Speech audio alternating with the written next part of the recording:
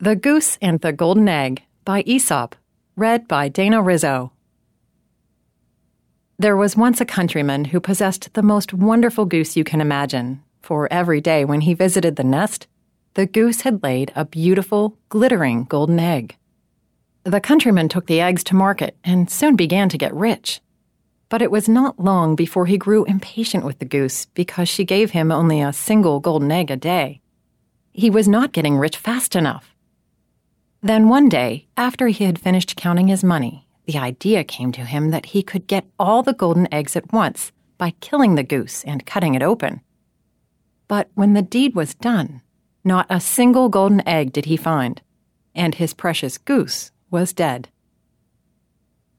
Those who have plenty want more, and so lose all they have.